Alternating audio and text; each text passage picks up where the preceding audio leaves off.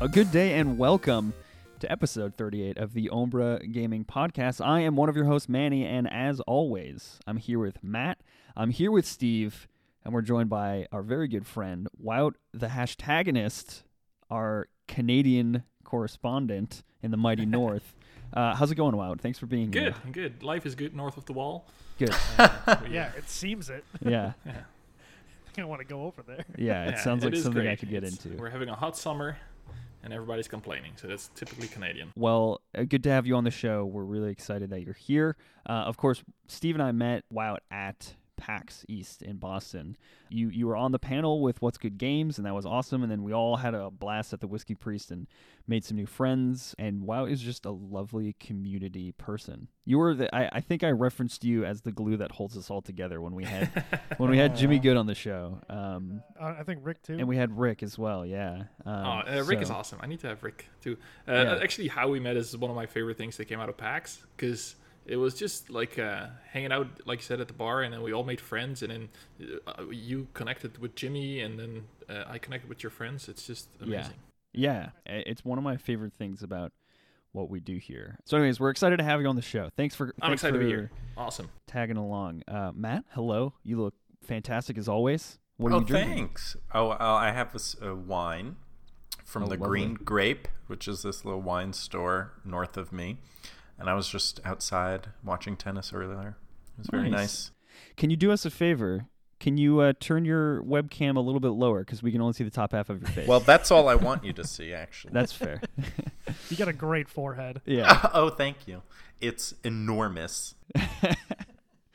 Well, for this episode, we have a lot of exciting things to talk about, just like we always do. Today's topic of the podcast is some statistics from the industry. So we're going to look at some demographics of who's playing games and what kind of games they're playing. We're going to look at what genres and what kinds of games are popular. We're going to look at what platforms are popular and all sorts of things. So this is going to be a data-filled episode for you to sink your teeth into.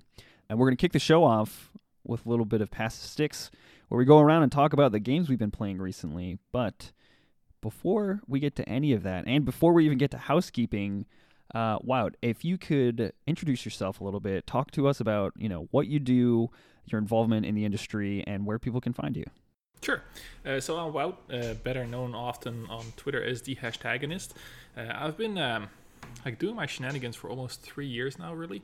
And it's kind of a weird story that I have. I'm not sure how much time you want to give me for this, but it really all started in Twitch chat of Game Trailers, the website Game Trailers, now Easy Allies, where I was just hanging out, and they had a bit of a Puppet Cat Buttons, and you can see him over my shoulder here, who really wanted to go to E3, and it was fantastic. So and I really enjoyed it. And the year after, I was waiting for Buttons to come back, and he never showed up.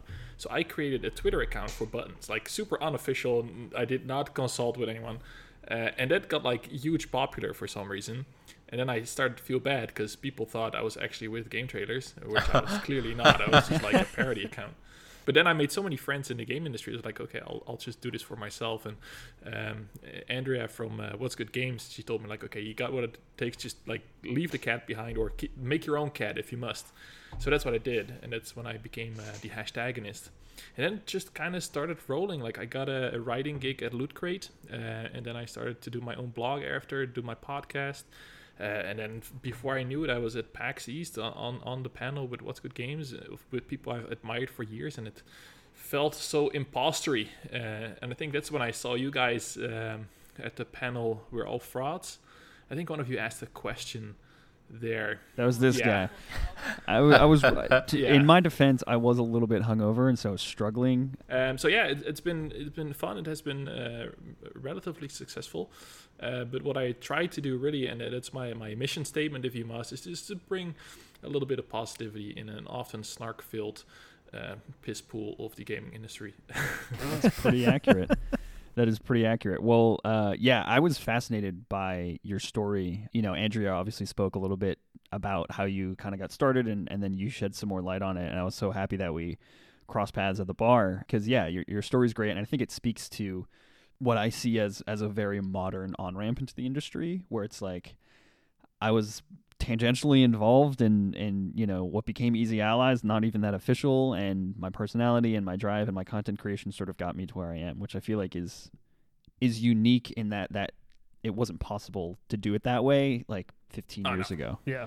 I knew nobody, and at my first E3, I just hit the floor. I hit all the parties, introduced myself to everybody, and then it starts rolling. And now it's time to monetize that, because that's another story. Right. Exactly. Yeah. Aren't we all trying to monetize that? But yeah, so you can find me on Twitter at @thashtagonist. That's where I do most of my stuff. That's where you get all the info. And we can see some of your rad Dragon's Dogma Yes. on Twitch. On Twitch, yeah, I just started that. I was gonna save that for the Pass the Stick, so stop me now. That's fair. Otherwise I have nothing to talk about the next segment. But yeah, I will definitely mention Dragon's Dogma 17 times during this podcast. Perfect. Well, again, we're happy you're with us. Everyone go check out Wout's content because he's rad and he has some of the best Twitter jokes I've seen to date. All right, well, with that, the house is disgusting, so let's clean it up. First up on housekeeping, please follow us on social media. We are at Ombra Gaming on Instagram and at Ombra_gaming on Twitter, where you can find our rad tweets and even better pictures. We would love it if you followed us there. We can also be found on Twitch at twitch.tv/Ombra_gaming, where we stream almost every single day of the week across a variety of platforms. We stream all sorts of games, and we have all sorts of fun, so you can find us on Twitch and play some games with us. And if you are so inclined to join our community and hang out with our amazing Discord friends, you can do that by following the link in our Twitter bio. We have, I think, like close to 70 Discord friends now, and they're all fantastic. I mean, I'm a little biased, but I think we're amongst the friendlier Discord community. So if you want to come hang out with us and talk about video games all day and all night, join us through our Twitter bio. We would love to have you. And if you are enjoying what you're hearing and you want to share your thoughts, you can give us a call and let us know what you think about an article on our website or the podcast or anything else video games related. You can call us at 347-509-5620. And we do have a voicemail for today's episode, so we'll play that towards the end of the show and respond accordingly. People can call you absolute madman. Yeah, we've opened the doors to the internet. Welcome, internet. Yes, come be horrible and racist. No. If you are enjoying what you're hearing so much, and if you love our content, it would mean a lot to us if you could support us at patreon.com/Ombra_gaming, where every single dollar will go right back into the show to make us the very best gaming podcast we can possibly be.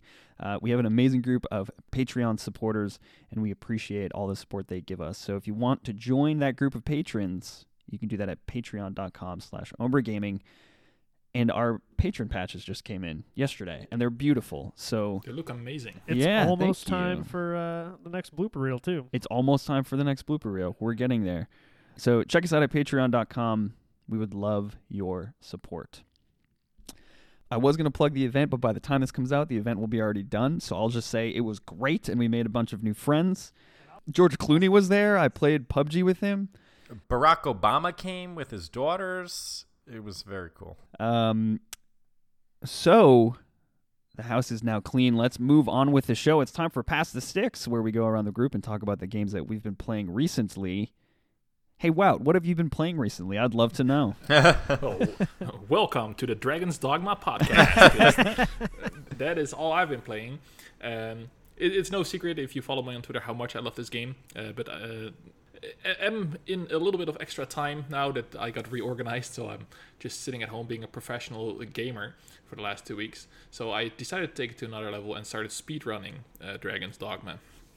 And it's not like the clean speedrun like you see like with people who actually know what they're doing, but there's an actual mode in Dragon's Dogma called speedrun mode. Oh, wow. So, and it has an in-game timer for it, but the trick is you can use your New Game Plus save. So you have all your items, you have your levels and all that stuff. And it includes portal points that you set up in your save game.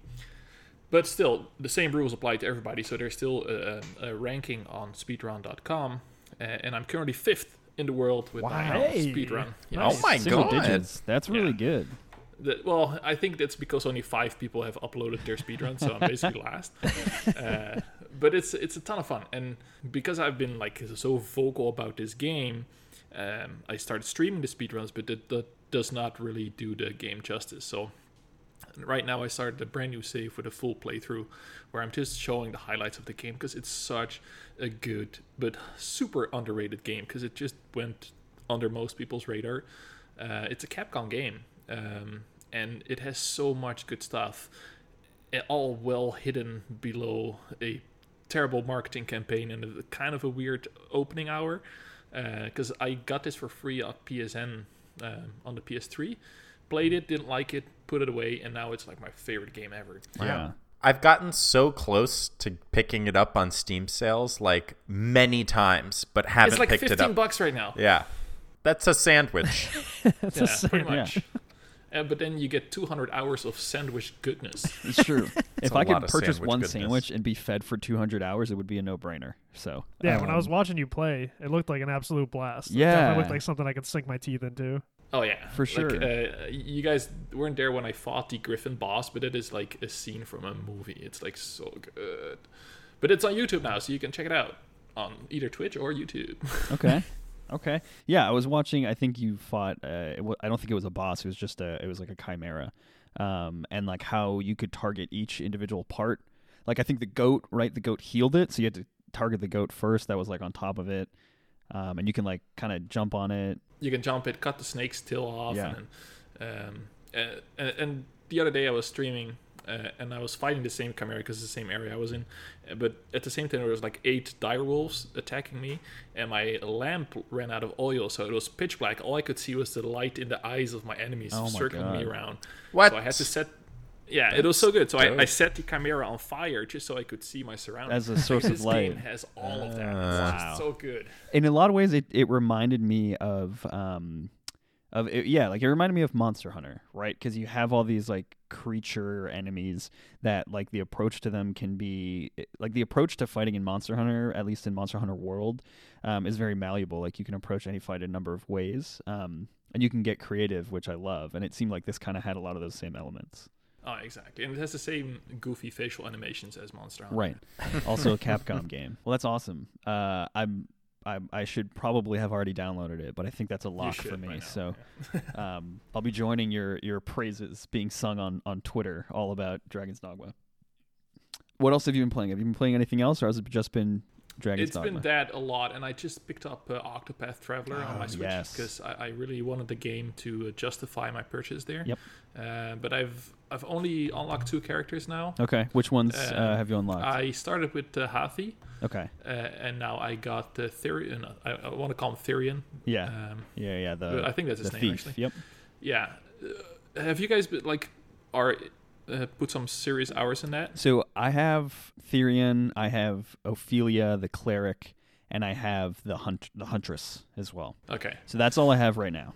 Yeah, so I'm a little bummed for now, but maybe it picks up that they barely acknowledge each other.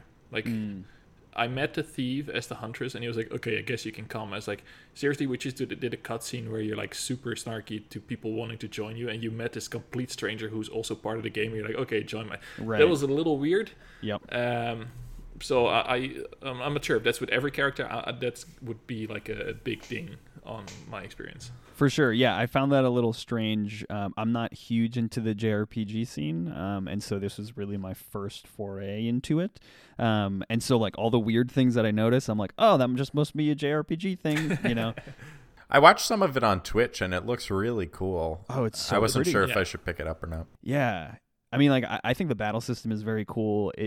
It kind of innovates on your typical, like, turn-based stuff. Because with like the boosts and stuff, you can like choose when to initiate boosts and when to essentially use a very valuable resource during battle or to store it up. And then, have you heard anything about the Dancer's storyline by any chance, Wout? I think her name is I Primrose. just saw a tweet of someone who like got like 6 levels in one fight because she did a silly dance, and that is the tweet that made me buy this game because he was just losing his shit on. That's on, so funny. On that video. It was so good. So I can't wait to get Primrose. Yeah, I was listening to the kind of funny, I think it was the Gamescast that came out this past Monday about Octopath Traveler, and they talked a little bit about, I had to stop listening because they were getting into spoiler territory, but they talked a little bit about Primrose's storyline, and it is so dark. It's like really dark. And so, yeah, I'm excited to like get into the darker, less like happy-go-lucky side of the game. But great game. Yeah. So that's it. Yeah, pretty much. Awesome. Very cool. Well, as is the pass the sticks tradition, who would you like to pass the sticks to next? I'll give it to Steve because Steve, he you're looked up. bored. So I can't like move right now because Because of the headphone we're sharing the situation. headphones, so like it's a tough situation Yeah. here. So I've actually been sucked into a retro vortex because of my Hack Chronicles, which you can read all about on overgaming.com/read. Good so you got to plug it That was because a we good still don't mention the website in Yeah. housekeeping. Like we never mentioned to go look That's at the true. website. Go look at the website, everyone. So I hacked my SNES Classic to add a bunch of SNES games, Sega games, Game Boy games. So right now I've been playing a ton of Pokemon Yellow. And So good. let me tell you, as soon as I got Charmander, Pikachu took a fucking seat on the bench because Charmander's my There's boy. so much hate for Pikachu. The first gym battle is Brock against rock Pokemon. And you know what doesn't work against rock Pokemon? Fire. Electricity. No, before I got to him, I captured a Pidgey and ranked it up to a Pidgeotto. There you go. So I was grinding Pokemon Yellow, and it reminded me of my 9-year-old self. But yeah, I've been having a fun time going back into my nostalgia, and especially with the game coming out at the end of the year, I was actually looking forward to kind of remembering what the story was all about, and I'm looking forward to see how different it will be on the Switch. Yeah. I've also been dabbling in some other retro games. Like I fired up Battletoads again because I hate myself. Bad and memories with I just- Battletoads. I can't stop. Yeah. But I also downloaded a bunch of like old like movie games like Home Alone. Steve. It's What's happening with you? It's absolutely hilarious. These games, they're so bad, but they're so funny. That's really So yeah, I can't get out of the retro vortex. But in the meantime, I'd be playing a little bit West of Loathing again on my Switch, Oh, yeah. just because that's a game like it's an RPG, so you can kind of pick it up and do a couple of quests here and there. Yep. So yeah, West of Loathing. I've talked about it before, but yeah, I recommend some of you guys go pick that up. I think it's only like $11 or $10 on the Switch store. Just a fun time. You'll get a lot of laughs out of it. Yeah. But that's pretty much it. I'll get sucked back in. I actually brought my SNES. I was on hoping this you trip. would say that. So I think I'm going to bring it to the event tomorrow and just be like, hey guys, I know it's like a Microsoft thing, but who wants to play Pokemon? Who wants to play Home Alone 2? Yeah, we'll do that.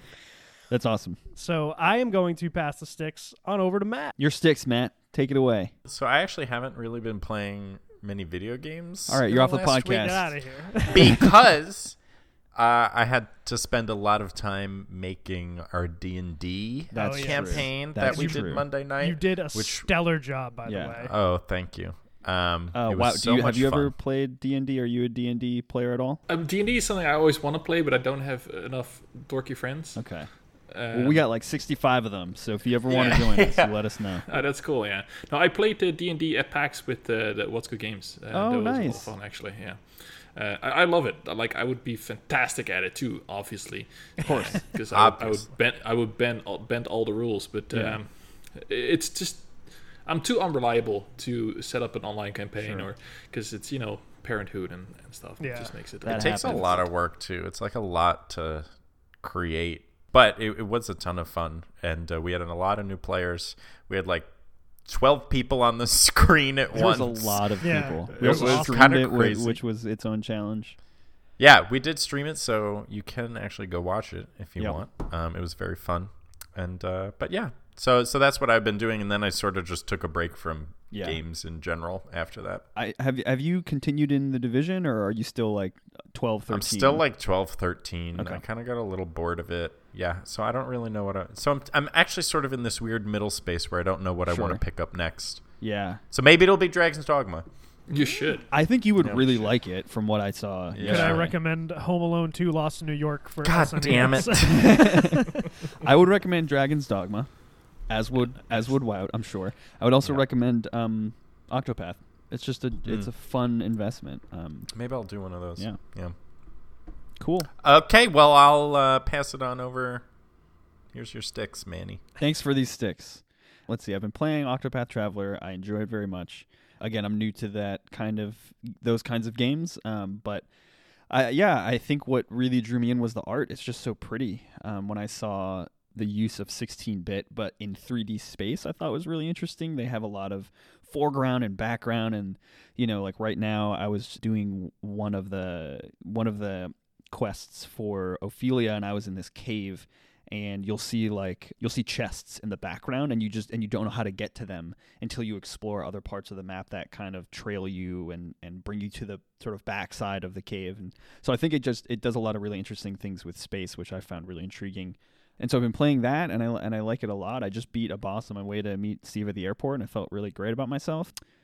Mario Tennis, I finally kind of finished that game. I love it. I really do. I like, in my review, I said Mario Tennis is a great game when it chooses to be, and I think the moments that it chooses to be a great game are unfortunately too far in between, but those moments of good gameplay are brilliant. Once they fix the lag, then I'm all in. I'll be online tournaments all day, but the lag is just such a problem. I've done everything short of, hooking up directly into a modem. Or a router, that is. So Can you even do that with a Switch? I think you can hardwire in, can't you? I don't know if it has an Ethernet spot. I don't know. Do you need? No, I don't think it is. Oh, I don't think it does. I could have sworn I heard Andy Cortez talking about it, but I could have. Maybe. You could probably buy a cable for it that you plug in or something. Maybe some kind of adapter. I don't know. Well, anything short of that doesn't seem to work. So unfortunately, it's hard to play a tennis game when the ball suddenly disappears and then reappears after it's been blown past your player. Get good. Get good at tennis. That's all there is to it. What else? Overwatch. I've been playing Overwatch, of course. FIFA, the usuals. I would say my biggest investment right now is probably Octopath Traveler. But Dragon's Dogma, around the corner. Keep an eye out. They should start paying me for this shit, I swear. Yeah. I mean, you just sold a copy They to me, should. so Make sure you buy it through my Twitch channel, because then I get a cut, because I'm an affiliate now. done and done. So that was Pass the Sticks, where we go around and talk about the games that we've been playing recently. Let us know what games you have been playing. We would love to hear from you. Give us a call. Let us know.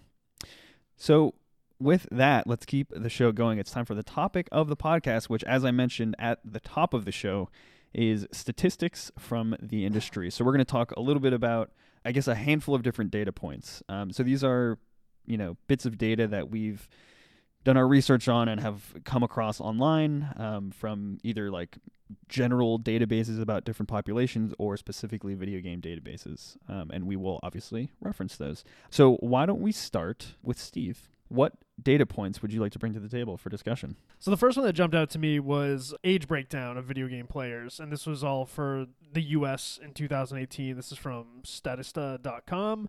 From what? Statista? I think it's Statista. Statista. So what do you got? So this one popped out to me because they were talking a little bit about studies that have happened over the past few years, and they even mentioned back in 2015 there was one that had mentioned that more than half the U.S. population had never even played a video game, which is kind of startling to me. When was that? That was in 2015. Wow. But now, between 18 and 29, 67% of Americans have at least played one. Okay. So that I feel like that jives a lot more with my expectations, just because I feel like video games are everywhere now. Because think about what classifies a video game. It's not just console. It's not just PC anymore. There are mobile games. There are handhelds all over the place. Yeah. So that definitely fell more in line with what I expected. So it's kind of weird to see that even in 3 years, there's a larger number of people who actually have access to video games. But the main things for the actual age groups, this wasn't too surprising. It looks as if basically 18 to 35 years old is the bulk of it. So under 18, it's 28% of the video game community is under 18. 29% is 18 to 35. 20% is 36 to 49. And then 50 and older is 23%. That's kind of rad. It's kind of surprised me a little bit, Yeah, but because that's awesome. that means that you're getting more people now. And I honestly might even attribute this to Nintendo and the Switch coming back strong, 100%. just because you're kind of opening up that nostalgia to that age group, and you're getting people who haven't maybe been interested in video games back interested in them. They want to buy these games for their kids, and then they start playing them again, and they're like, oh shit, these games are fun, why don't I keep playing these? So I like to see that it's not so segmented to the 18 to 29 or 18 to 35 year old Right. range, because video games are awesome. And especially now at this point, they're telling stories that they couldn't have told, even Right. 10 years ago, and forget about like 20 years ago. So I think that more people should be experiencing these, and it's cool to see that all age groups are kind of heavily represented. Everything is 20 or more percent, which is pretty good. Right. I think what's interesting is 3 years ago, what you said, less than 20% of... No, it was it was more than half the population hadn't played a video game. Right. I don't know. That's almost... it is surprising to me because I look at something like the Nintendo Wii, which came out in 2006, and their goal with the Wii was to expand the player base of video games. So I guess that is a little bit surprising, but at the same time, I think you're right about the Nintendo Switch and more generally, the on-ramp and the accessibility to video games is much easier. There's more people with a Wii in their closet than any other console. Right. Yeah. Right. They don't play it. Never have, probably. They had the system. Right. And my father-in-law has a Wii, and he's never connected it. Exactly. My mom has a Wii, and she has the Wii Fit baseboard thing, and it's still in its box. So yeah, I think there's something irreverent about Nintendo and their heavy focus on not accessibility in the traditional term, not accessibility to people who are non-traditional gamers, because frankly they're not the best at that, but accessibility in terms of reaching, I would say more than anything, different age demographics. I think they're good at that, and they have been since the Wii. They kind of tried things with the Wii U, but it didn't really land. I would guess that mobile phones have had a huge part in raising that number. Definitely. Because Absolutely. a lot of people, because I'm thinking about cost of entry for video games. Well, you either have to have enough money to be able to purchase a console or have enough money to purchase a PC that is strong enough to play some video games. But I'd say vast majority of people in the United States have a mobile phone, and the vast majority of people that own mobile phones own smartphones, and you can play games on your smartphone. And so I feel like that probably has expanded that number. So what I'm curious to know from your perspective, Wout, is someone who is a father, whose sense of free time has been turned on its head. Let's put it that way. I look at a guy like my brother-in-law and my sister who are both nerdy gamers, and they grew up that way. And in the 2 and change years that they've had a child, their life is much different in terms of its relation to video gaming. So I'd love for you to share some insight. Yeah. So I think the video game industry loves people like me because we still buy the games, we just don't have time to play them. And I think that's a big shift. But especially for people like us, and that's what I sometimes struggle with, is we are so ingrained in culture and the industry, and we know the numbers in the games, that it's easy to lose track of the regular player, especially when it comes to remasters. I have nephews that are 10 years old that now are playing Ratchet & Clank for the first time, which I gave it to him because I thought it was a cool game when I was younger.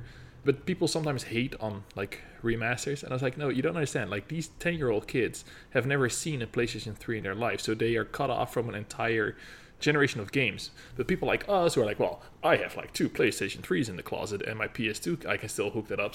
So that's one thing that I notice when I'm getting older, is that yes, I have access because I have had consoles since the Nintendo 8-bit, but there's a whole generation behind me that has not had that and do not have access to it. So that's one thing I'm learning now as a parent and an uncle, and I see my nephews play for the first time. But more personally, my time has been just cut in half, basically. So I enjoy short games a lot more. He said after playing 400 hours of Dragon's Dogma. But that is just a major thing. Yes, I do enjoy sinking my teeth in a big giant game, but I need those short experiences or those super casual experiences as well, like a Stardew Valley that you can just play for 200 hours, but you don't have to per day, and that becomes more and more important to me as an older gamer. But I've grown into this year over year, so I have disposable income now that I can spend, and if I don't play a game, it's not a real big deal. But for younger generations, man, it's a good thing we have so much choice, because every purchase counts for some people. So I'm glad that we have, like Steve said, it's better than ever, more choices than ever, and it's a great place to be in. But God, we just need more time than games at this point. But I think it's fun that it's a generation cross-platform, because my nephew, he's coming to visit from the Netherlands in Canada next week, and like he's been sending me questions like, how many skins in Fortnite do you have? I was like, exactly 0, and I do not play that game. Yeah. But it's just fun, and I'm glad I still enjoy it, and I probably always will. But getting into it now, I don't see that unless you start on like a Switch. But if you see how complicated some of these games are on a PS4, Xbox One X Deluxe Edition, whatever, good luck, Mom. Right. You know. Yeah. Right. Yeah, and I do. So for example, tomorrow at this event, right, most of the daytime portion is focused on kids. So we're gonna have a Minecraft session, and we're gonna have like, you know, very basic learn to code video game workshops using Minecraft assets. And so I think there is that on ramp for the younger kids, and I think they lend themselves well to ramp up, not to the games we have now, but to the games that they will have when they're our age. I don't know, it's going to be interesting, but I want to use that to kind of segue, because I have some statistics about mobile gaming. So this is sort of the breakdown of where we are in 2018 with the number of mobile gamers in the US. So actually, I'll start with 2016. In 2016, there was 180.4 million mobile gamers. In 2017, 192.2 million mobile gamers, and in 2018, 202.8 million mobile gamers. So if you look at those three jumps from 180 million to 192 million, and then to 202 million, most of the jumps prior to that are much smaller. And so I think that speaks to the kind of development that's happening on mobile platforms. And we now look at PUBG Mobile, Fortnite. Fortnite's not on mobile; it's on Switch.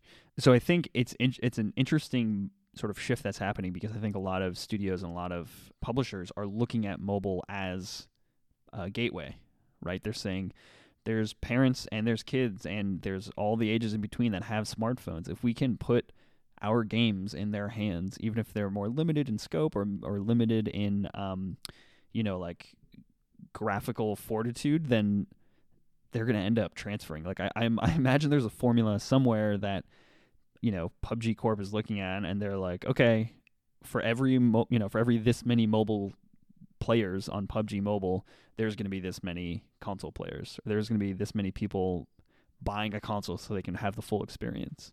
And so, yeah, all that to say is that it's just an on-ramp. And then I actually want to back up a little bit and talk about some more statistics within the mobile gaming sphere. On average, a U.S. gamer in 2016 was believed to have spent $77.6 on mobile games for that entire year. That's just Brittany Brombacher on Pokemon. Right, exactly.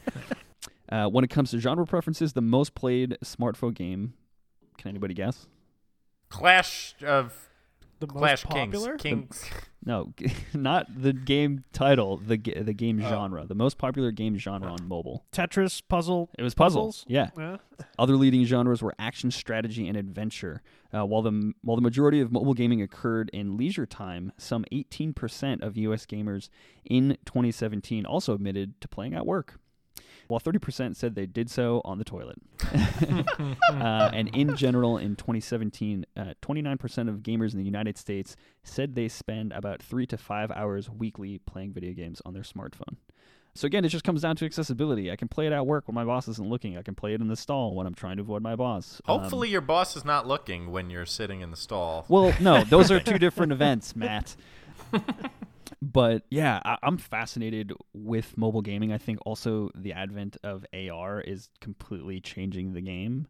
Everything from Pokemon Go to, the Ghostbusters AR game that's coming out in a handful of months. With Greg Miller. With Greg Miller. Yeah. Yeah, he's in it, which is awesome. A friend actually introduced me to this game called Room Racer, and it's the coolest AR game I've played since Pokemon Go. You essentially build a track and you race each other on the track, but you can stand in the middle of the track and it's amazing. So I think there's some applications and some trends that are happening in the mobile gaming sphere that are just going to continue to grow and make video games more accessible, which I think we should all kind of be behind at the end of the day. Anyway, wow. What about you? What do you got for us? Well, I kind of tried to sneak them in during the general conversation, but what I'd like to see is, and we talked about this briefly before we hit record, is getting a more diverse public, and we are not the people to talk about it, as discussed. Right. But there are several people who do actually have a lot about to say about this, and I had some on my show 2 weeks ago, and I think it just comes down to representation. I'm not sure if you found any data on that, but I think that is going to be a huge push. Like the more people see themselves represented in games, that could potentially hit either, well, not an entire new market, because they're probably already there to a point, but if the more engagement you get, the more games they'll buy, which is probably a huge market for them there. But it's hard to find data, but I'm glad to see the industry moving into a position, and hopefully it comes from a good heart, but there must be like a money incentive there to drill into those markets. So it's a win-win for everybody. I think we're starting to see the seeds, especially with last year and this year, as we've talked about this ad nauseum with what Horizon Zero Dawn did and with the reboot of Tomb Raider. But looking forward this year, you got two big studios with two of their basically keystone franchises, and Ubisoft with Assassin's Creed and EA with Battlefield 5. Yeah. And both of those have strong female leads. This is great. Like, this is what you want to see moving forward. You want to see more of these prolific studios putting out very interesting and new content, because I gotta tell you, we're all sick of the same old grizzled veteran in shooter games that's just doing the same story that you've seen 1,000 times. Yeah. Give us something new, and that's what these studios are finally doing, which is great. And it takes a while to make a game, right? Because I think this started a while ago. We're just starting to see it. Also, if you want to hear more about the writing in Assassin's Creed Odyssey, check my last episode on the Hashcast, because I had two of the writers of Assassin's Creed on my show. Where can people find the Hashcast? Tell us about it's on YouTube. Okay. It's I don't have enough subscribers yet to have like YouTube/Hashtagonist. So if there's 49 out of you, all right. All Umbra Kateers, saddle up. All Umbra Kateers. Assemble! Assemble. Just Google it or tweet me and I'll send you a link. But I love that as well. Like, we see the shift. We see it in The Last of Us 2. Right. These are all things that I think will add to gaming, will add to the audience, because everybody who's making a big stink out of it, they're still going to buy games. Right. Like, they are so, their identity is so gamer that it doesn't really matter how diverse we're getting. They're still going to buy those games anyway, so we don't have to. They're not going to boycott video games. No, boycotts and if they are did, never happening. we'd probably be better for it. So exactly, but it would be. I would love to see the data points in like the next 5 years to see here's a big tentpole franchise. Here's one. And did that get you into gaming? Or did it make you leave gaming? Because good riddance. Yep. But that's also data I would love to see. Yeah, it's interesting. I think we talk about like what 2017 and 2018 have been for the industry and how games have been influenced by whether it be the political climate or the social climate or the changes that we see happening in those two spheres. But yeah, I mean, if you look at the trailers that came out at E3. So many of them had women as lead characters, which is so amazing. Which is awesome. I hate men. Yeah, it really is interesting, and I think I'll speak from myself as a Hispanic, I'll speak for myself. I'll speak for no one but me.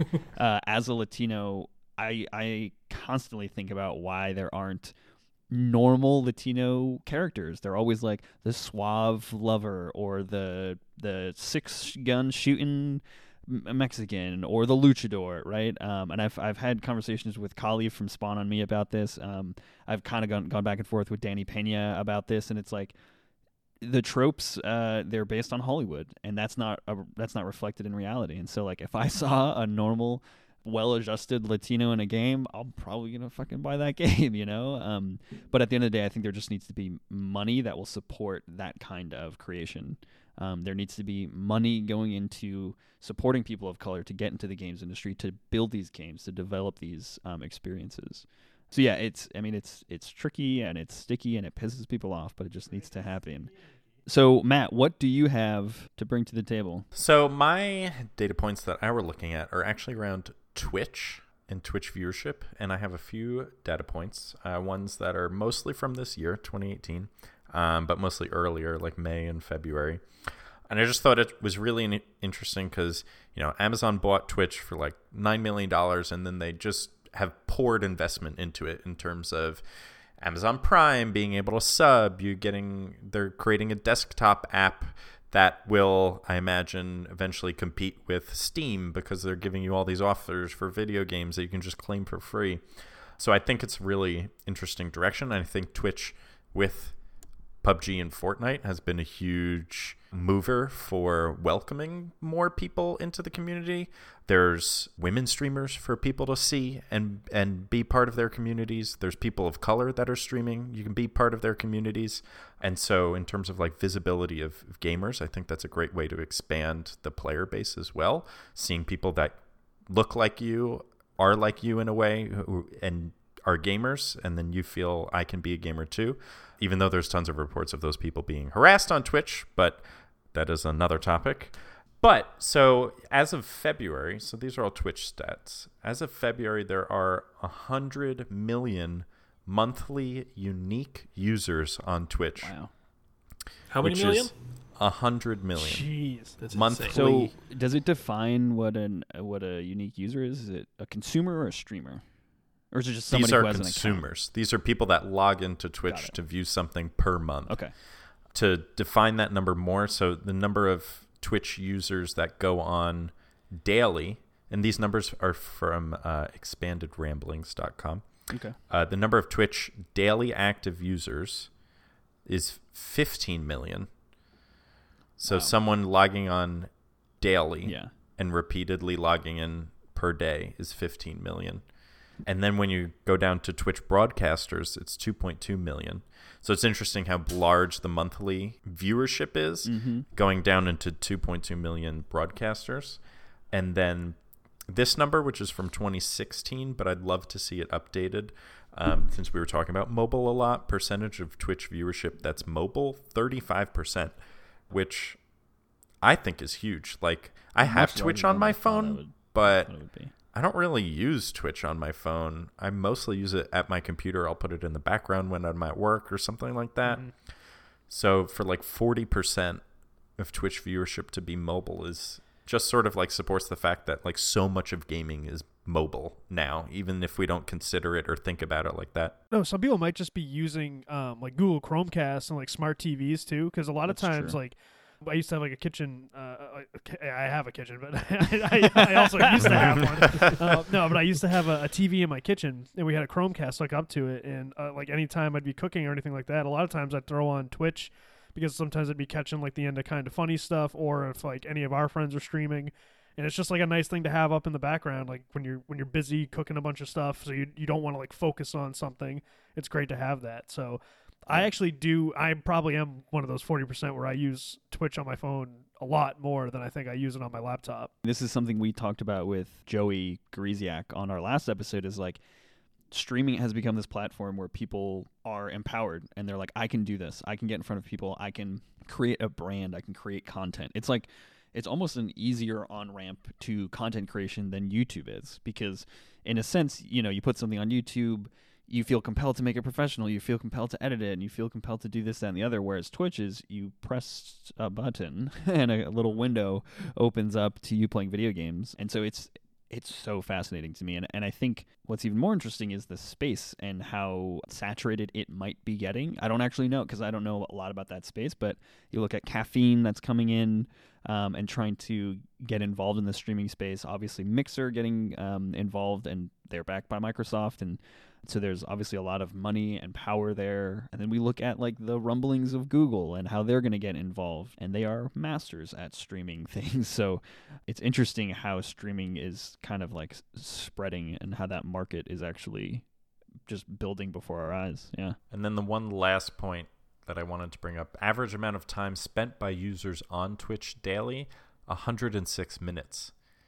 All right. Which so that's like if you, a little over. I mean, that's almost 2 hours. Yeah. Like, Yeah. think that's replacing people's consumption of television media in sort of the old Right. world media I don't know if that's what it's called. Old world The media. old world media. Old world media. No, but like instead of watching cable, like Yeah. you have people watching people play video games, which is like if you told like a cable CEO that like 10 years ago, they'd be like, yeah, right. Yeah. Like I'll bet you my company that would happen. You're like, and like here All we right, are. Viacom, you're on. Yeah. So very interesting. That is interesting, and like the phenomenon of like cable cutters, right? It's But like, yeah, it's cheaper. there's It's easily no- accessible. right. There's definitely not a coincidence between those two. Said Manny, not a scientist or a data person. I can feel it.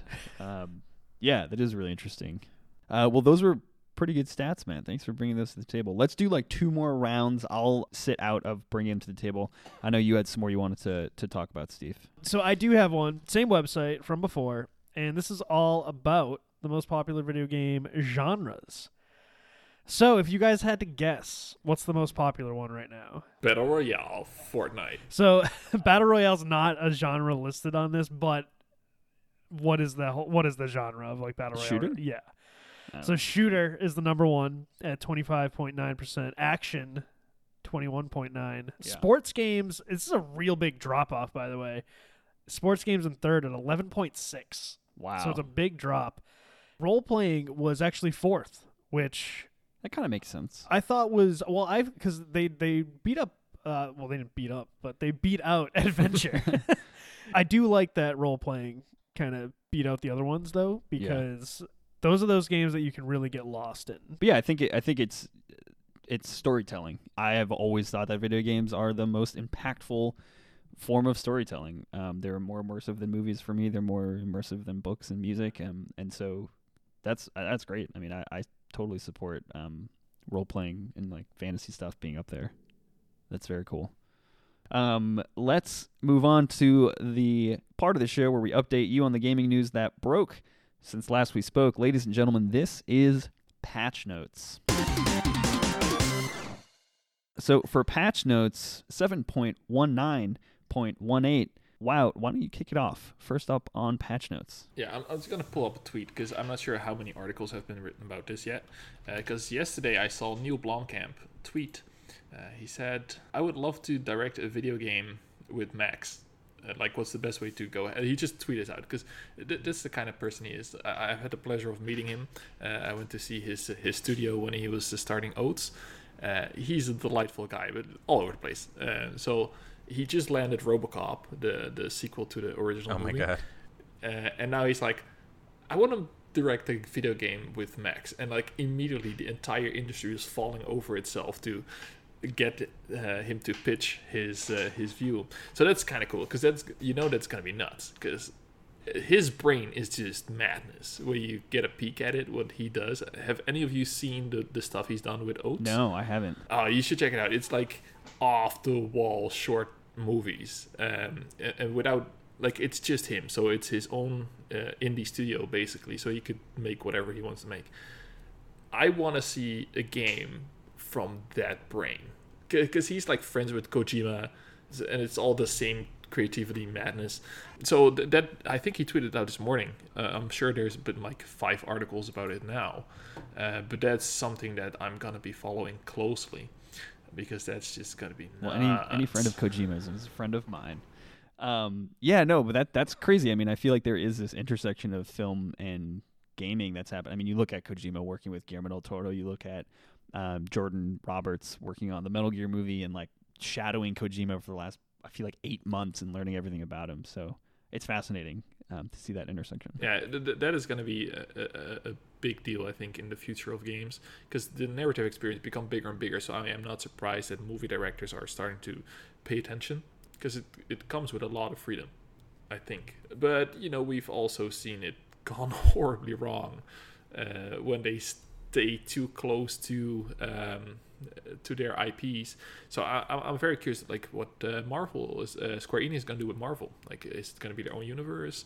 Spider-Man is going to be cool because it's not attaching themselves too close to the movie. Because not the original Spider-Man 2 on the PS2 was amazing, but it was still held back, I think, by wanting to hit the same notes as in the movie. That's why I'm kind of excited about Spider-Man, but I'm also exhausted by coverage of Spider-Man. It's like 2 more months. Just give me the game. Like, I don't need to.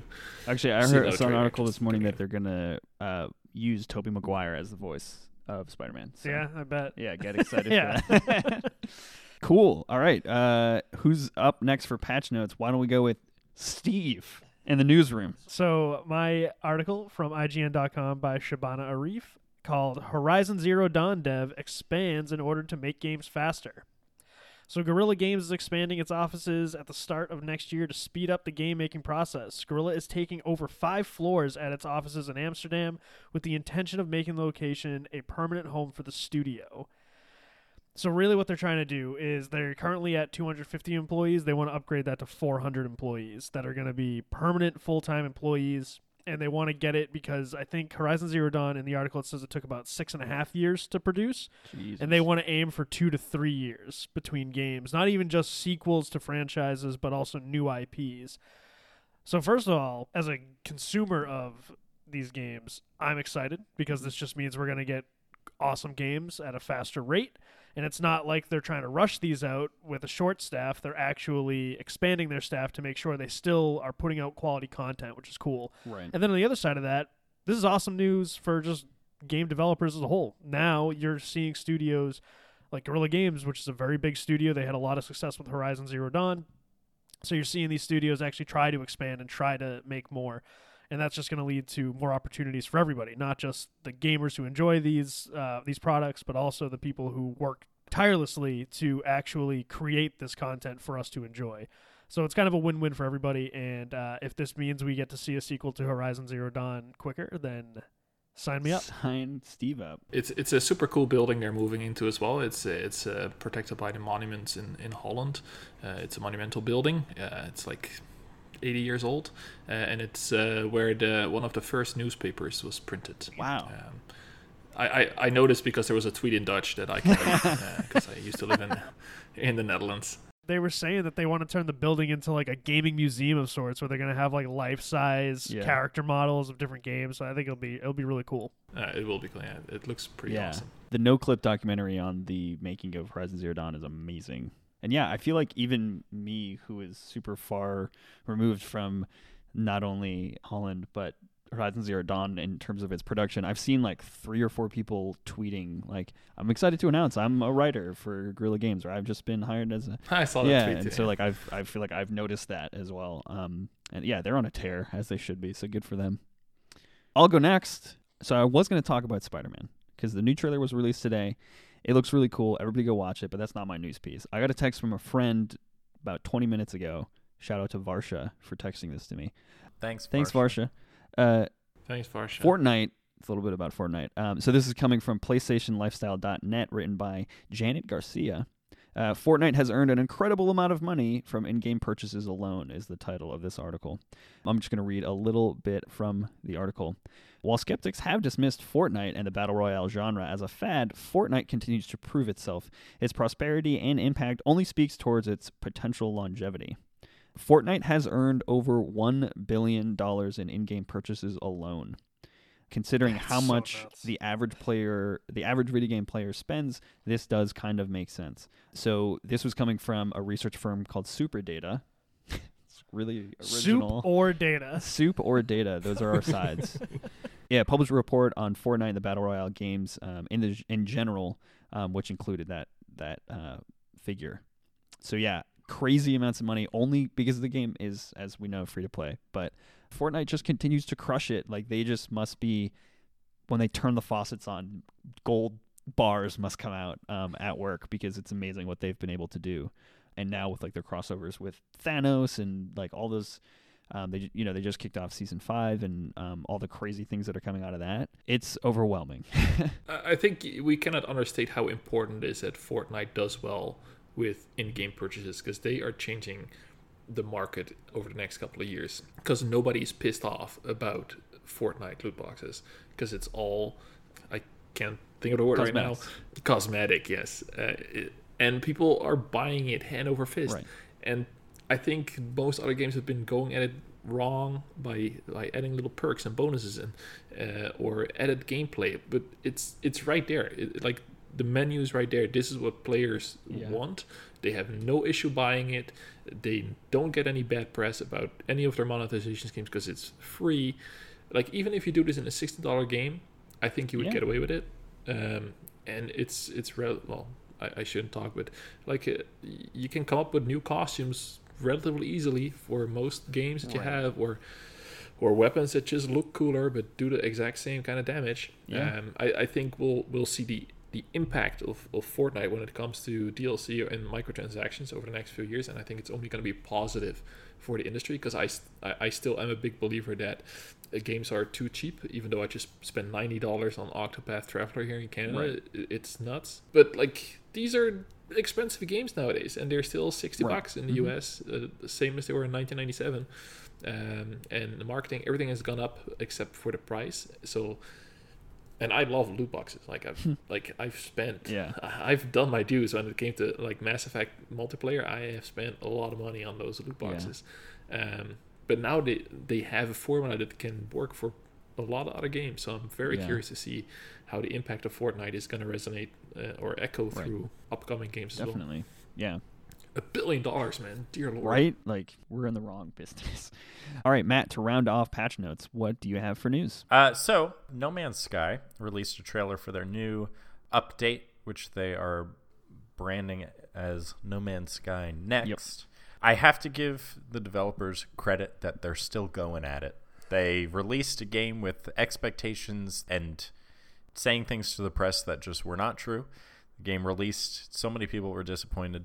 But I feel like they're totally devoted to like delivering on those original promises, which is like they could have just cut and left and started something else, but they've like really put in the time and energy for this game, and for the diehard fans that do like it. They're adding a first to third person mode switch that you can do. Cool. It kind of looks like Space Engineers now in third person mode. You can build like fleets now. You can have fleets of ships. I think there's different limits on where you can build, or they're getting rid of limits of where you can build on planets. Anywhere, and you can race. There's a racing component. You can like race with friends and stuff. Pod race. Potentially. Ooh. I still dream of that game. That game was fantastic in the arcade. Fucking love it so much. It was one of my favorite games. I was talking about it like last week. We talk about it in our Discord a lot. We're all very big fans. Yeah, and then some just graphical visual updates. So we'll see if this does anything to really like infuse more into the community. We'll have more. There'll be more of a multiplayer aspect, since you'll be able to run around with folks, which is what they had originally said all the way like 2 years ago or whenever the game released. Right. So it'll be interesting to see if that infuses more of a community into the game or not. I wouldn't be surprised, though, if this was sort of like their last go at it, to see if they really can make the game sort of a more continuous multiplayer experience that requires more updates, or just sort of, move on to the next thing at this point, because I feel like that's maybe the decision they have to make. I was definitely one of those very disappointed people when I bought that game for $60 and played it for like 2 days, and I was like, this is it, huh? This is all I can do. It lasted 2 whole days? Yeah, I'm shocked. That's a lot, Steve. In No Man's Sky years, it was 3 decades. 1,000 years. But then this was making me interested in maybe checking it out again, and then I went on the PlayStation Store and found out it's still $60 fucking dollars. So I'm gonna try to pick it up. The expansion is $60. No, just the game, just to buy the game again. Oh, okay. I don't have it anymore. But can you buy the expansion? Oh, the expansion's free. It's free. So I'm gonna try to snag it used if I can. I saw a couple of places that were having it for like $14, so that's not as bad. I will be the first to admit that I shit talked this game a ton, and I meant it, and I don't regret it, and I don't take it back. But I also, to your point, Matt, I totally applaud them for plugging away, because it seems like they're delivering on what they promised us, and like sure, too how many years too late. Some people are saying too little too late, and that's okay, but I don't know, I have this conversation with people, and it's like, when is it okay to forgive in the gaming space? Like, when is it okay to go, like, will EA ever be forgiven by people? Will will Bungie ever be forgiven for having boring endgame in Destiny 2? Like if Anthem is exceptional, then I'll forgive EA. Okay. That giggle. That's fair. Yeah. What? How do you feel about No Man's Sky next? So No Man's Sky is one of the very, very, very, very few games I have actually gotten mad about. Yeah. Because I bought it day one. I didn't pre-order, but I went to the store, hard copy bought it, and I played it for like 3 hours. I was like, what the hell is this? And then I ruined it even further for myself by discovering an exploit where I could like resell the same item like 400 times. So within like 4 hours, I had the biggest ship. I didn't have to do anything because I had unlimited credits. So I could just fly to the next point in the universe. And then there's nothing. I was like, are you kidding Yeah. me? This game is garbage. But that was just my personal experience, because if you're not like cheating in a game, probably it might be a little bit more fun. And what I do like about No Man's Sky is they have the community that they do have is a very loyal, very loving community. Like I follow some guys that truly love the game, and for them to get this big update like as a redemption part, and they already love it. I don't think this is going to bring players back, even though everybody's like, oh, this looks interesting, I might give it a shot. But why would you go play No Man's Sky next when you have a game like Dragon's Dogma for So You get True. paid every Yeah, time you very mention true. it. That's the formula. I'm on the fence. Like I commend them. I still have my hard copy. I we've talked about it on our Discord, and like running around space with friends sounds rad, but it also sounds like Anthem. yeah, except without the combat or Right. the story. Or Right. anything to do. Right. But like I love things like Subnautica. I love things like The Forest, where I can like explore and build and craft and meet folks and survive, right? So kind of a game for me, but I don't know if I'm going to be willing to like wait for the download, wait for the update, and then find people who are doing the same thing, but we'll see. All right, so that was Patch Notes 7.19.18, where we update you on the gaming news that broke since last we spoke. So we do have a voicemail. It's kind of old.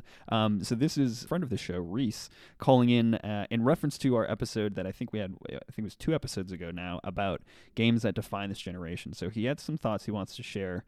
And Reese, we apologize. It has taken a little long to get back to you on this one, but let's hear what he has to say. Hey, Umbra, just calling in response to your defining games of this generation, and I think you missed some huge, huge things that defined this generation. And the 2 games I'm going to point out are Star Wars Battlefield 2, or Battlefront, whatever the hell it was, and No Man's Sky. The first, I think, really represents the vile cynicism and disrespect for the customer, and complete lack of integrity that defined the big name publishers over this last generation, the most egregious, of course, being EA, the publishers of that game. And it really just brings together the double speak and the soulless corporatism of these focus grouped games that are designed to not be good gameplay experiences and not sell based on that, but just sell based on name recognition and brand recognition in order to try to hook their players into this this gambling and compulsive spending that is just a plague on gaming. And No Man's Sky, I think, is the best representation of a number of games that had huge aspirations, or presumably had huge aspirations, and lots of hype behind them with absolutely no substance. So those are my picks, and I think those are really, really important things about this generation that you guys just didn't touch upon. So hopefully this can add to that. Also, Matt, Skyrim is a last-gen game. All right, see you guys later. Bye. Skyrim is a game that'll be on every gen for the Forever. rest of time. So I didn't realize how fitting that would be, considering we just talked about No Man's Sky.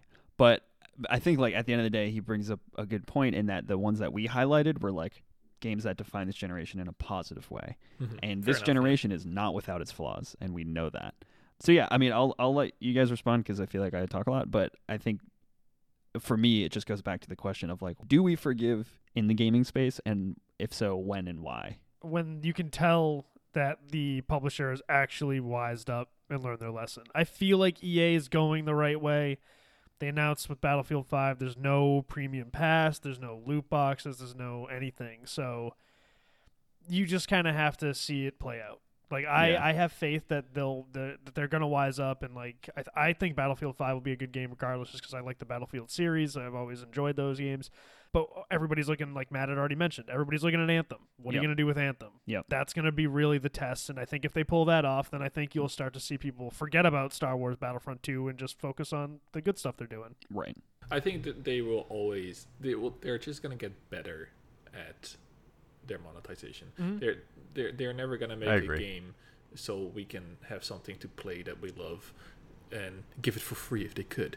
Like, that's never there. Like, games are made by people with a lot of passion, but they are products to generate profit, and sometimes we seem to forget that, and then we get mad because something doesn't work. And I think they just keep pushing the line to see what's acceptable. And with Battlefront, I think they went over it, but it's never gonna be gone unless games are gonna be $100. So I'm curious. I wouldn't call it a generation defining, but when we look at Fortnite, we just talked about it. They sold $1 billion of useless stuff.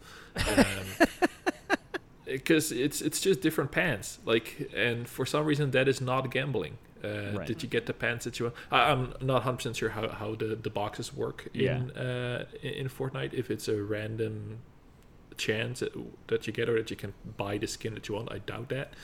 But I have zero information. I could Google it and know that. But so I wouldn't call it generation defining. Same for No Man's Sky. I think there's always been games that were overpromised, like Fable. Has a game that's traditionally been overpromised, underdelivered. But maybe it was this generation's Fable. I don't know. Sea of Thieves is not doing that well. That was a huge promise that is not being delivered on right now, even though people that played also love it. So Yeah. I'm not sure. I think Reese is just trying to be snarky with you He and is. to say That's that you're wrong. his strengths lie in that arena, I would say. I love him to death. But he does bring up a good point that it's not always roses and moonlight. It's true. So Yeah. in that, he's not wrong. Well, as always, thanks for calling in, Reese. Regardless of your snark levels, I think you always bring some insightful things to the show. I already like Reese. He's a good guy. He's a good egg, as they say. Well, folks, it's been a long one, but that's been our episode 38 of the Ombra Gaming Podcast. Wow, 1,000 times. Thank you so much for Also, doing I had this. a lot of fun, This was actually. this was a That's blast. great. Tell us again where people can find you and where they can check out your funny jokes and content. Yeah. So mainly you can find me on Twitter under the @thehashtagonist, and the O is a 0 because the original hashtagonist is someone who doesn't use Twitter, but will not let her account go for me, unfortunately, which just sucks. But and I also have a Patreon on patreon.com/thehashtagonist. If you just go check out what I do first, because if you hate Dragon's Dogma, you're probably not gonna like my content. But that would be great. I like to be part of the community. Like, I know so many great people now, and I love connecting people. And I will always say yes when I'm available to come on your show, and I will have to have you guys on my show Absolutely. too. We would absolutely be honored to. Yeah. Everyone go check out the Hashtagonist. Check them out on Twitter, and check them out at patreon.com/tagonist. Patreon.com/the Hashtagonist. The hashtagonist. Thanks. That's great. Yeah, I thank you again. I mean, it was so great meeting you at PAX, and all the connections that have come from that, and the community that you've fostered around Ombra Gaming has been fantastic. So we really appreciate it. Are you going to PAX West by any chance? No, like I usually I get to pick one event a year. Yeah. Because it's it's still out of pocket, and I'm not working right now, but it's holidays away from the family that I can't spend elsewhere. So I pick one. I pick PAX East this year. Next year I'm not sure. Maybe E3. Maybe. But I really like the panels at PAX. Yeah. So that was great. Agreed. But 2020 is going to be the E3 to be, I think, when the new consoles are going to be there. Yeah, that's so true. We should start saving up. Well, hopefully we will cross paths again sometime, and we'll have a beer or two. Well, again, thank you so much for being here. If you enjoyed what we were talking about, let us know. You can give us a call at 347-509-5620 and tell us what you liked. And if there's some stuff you didn't like, don't call us. And if you feel so compelled, you can find us on whatever platform you listen to podcasts on, whether it's Stitcher, iHeartRadio, Player FM, Google Podcast, Apple Podcasts, and Spotify, and all those other ones in between. Let us know how we're doing. Give us a rating. Throw us a comment. We would appreciate it. And if you want to support us on Patreon and help us grow, you can do that at patreon.com/Ombra Gaming. And we would appreciate it a whole lot if you threw us a buck or two. So with that, folks, wherever you are, wherever you're listening from, we appreciate you, and we will talk to you very soon.